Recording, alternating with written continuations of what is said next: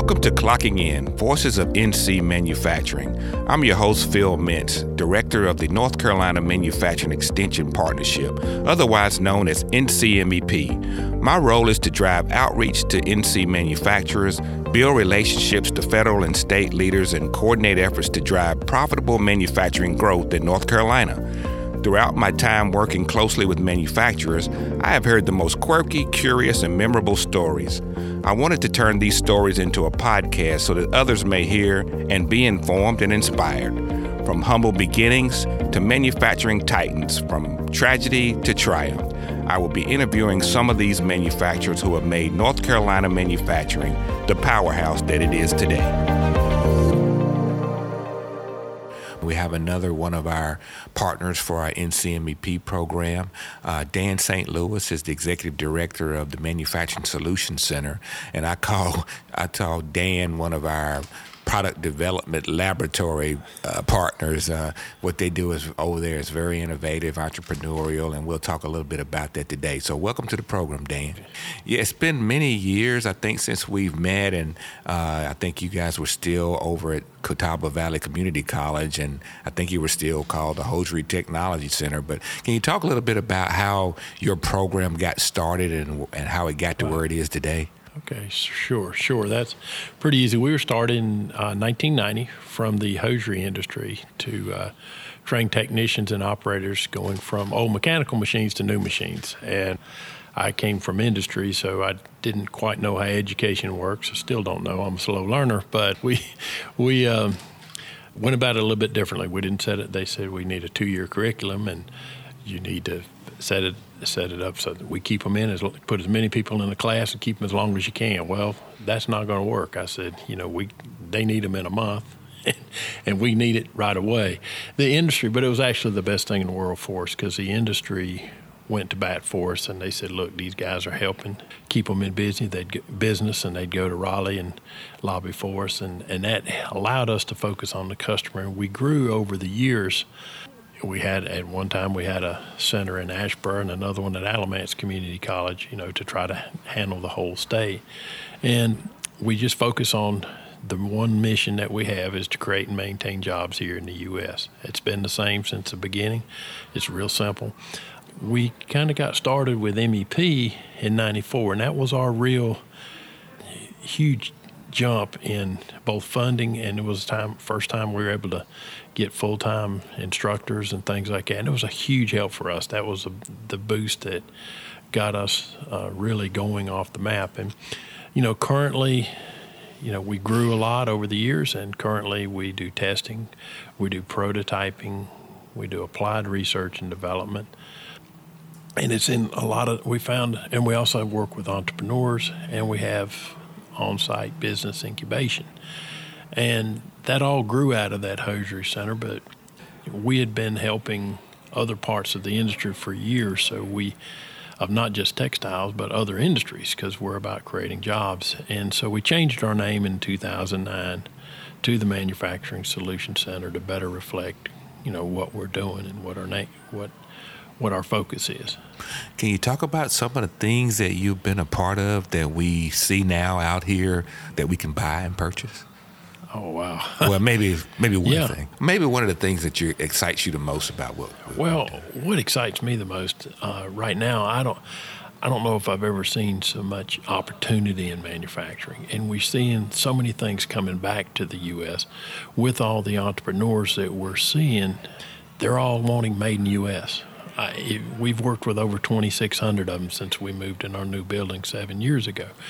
And out of those 2,600, none of them wanted to, source from China or whatever. They wanted to make it here. We're leaning more, which is great for us. You're seeing a lot more, quick turns, lean manufacturing, the kind of things that MEP focuses on, which is why the partnership's been so helpful for us, because it gives us resources that we couldn't do, people we can call on. There's constant interaction with us and the Polymer Center, with the EDPNC, and with MEP people. That's a huge help, because for us, you're only as good as your partners, and you can't be everything to everybody, and that's a huge help for us. When we walk through your facility, you're always able to show us some fancy things that might be happening there. Do you have anything that you can talk about that's up and coming that may not be a super secret there? As we go, we've got in our incubation area, we've got a company called Evolve by Nature, which is taking the waste byproduct of the silk industry and making coatings to put on fabrics that are totally organic, that'll make them super soft, super color fast, or water repellent, things like that. And it's all organic. And that's totally different, which goes along with a lot of sustainable projects that we work on. We also have Textile there, which are putting in medicines and active ingredients into a yarn, which will deliver and dose it at the level the doctor prescribe or however much you want. And it's waterproof. It's activated by the skin. The washing machine won't wash it out.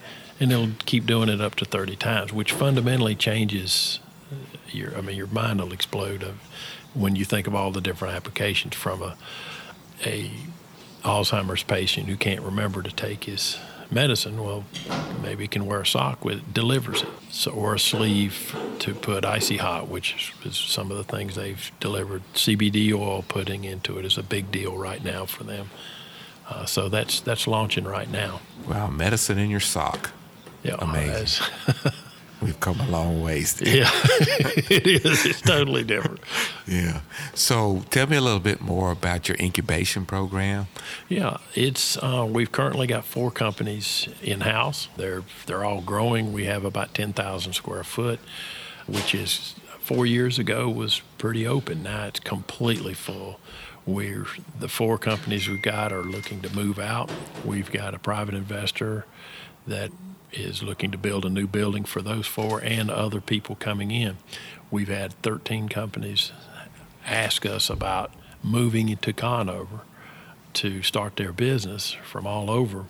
Of course, I don't have any space, but we haven't advertised, so we really think we're excited about that opportunity to bring new companies, start up new businesses, and create more jobs.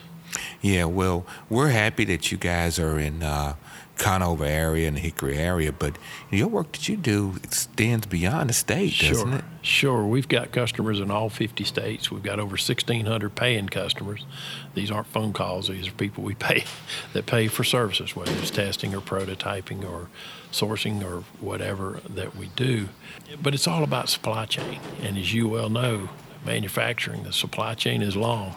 And it applies. So I may work with a company in Iowa, but they need certain product. They're going to ask me, and we'll source it right in North Carolina. So it really works well all the way around.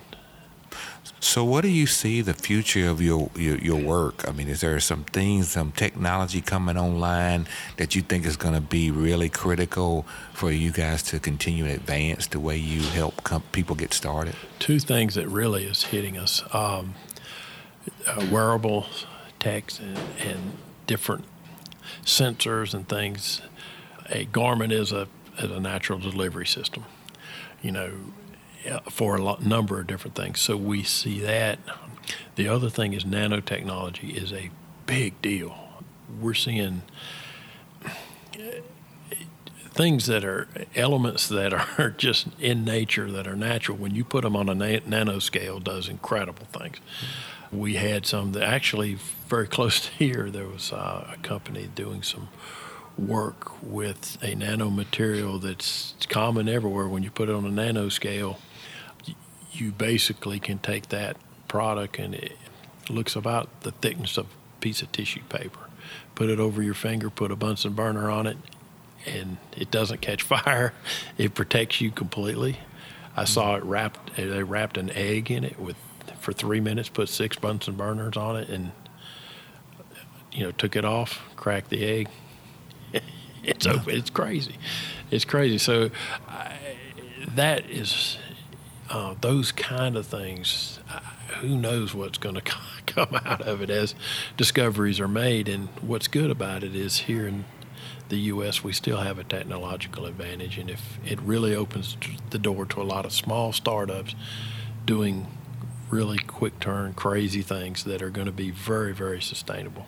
Well, we've certainly enjoyed having you as a long-time NCMEP partner, and we continue to look to your leadership, as to develop some innovative things. And I appreciate you coming over and stopping by and talking to us for a few minutes we appreciate what you do, and we wouldn't have been here without you, and that is the truth.